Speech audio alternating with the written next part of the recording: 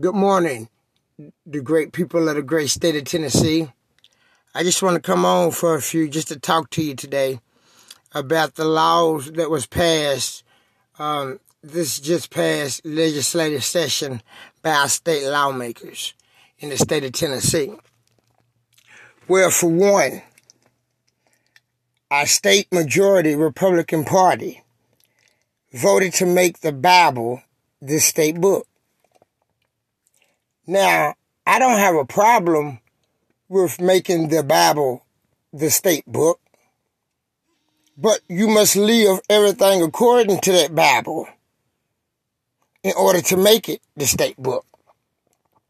How can our state leaders say they want the Bible the state book, but they won't expand Medicaid? How can state leaders say they want to make the Bible the state book, but they won't fund our kids' education? How can our state lawmakers say they want the Bible the state book when they're making it hard for everyone to live? How can they make it the state book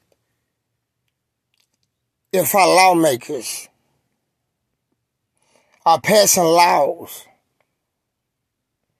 to fill their wallets and pockets in the private prison industry?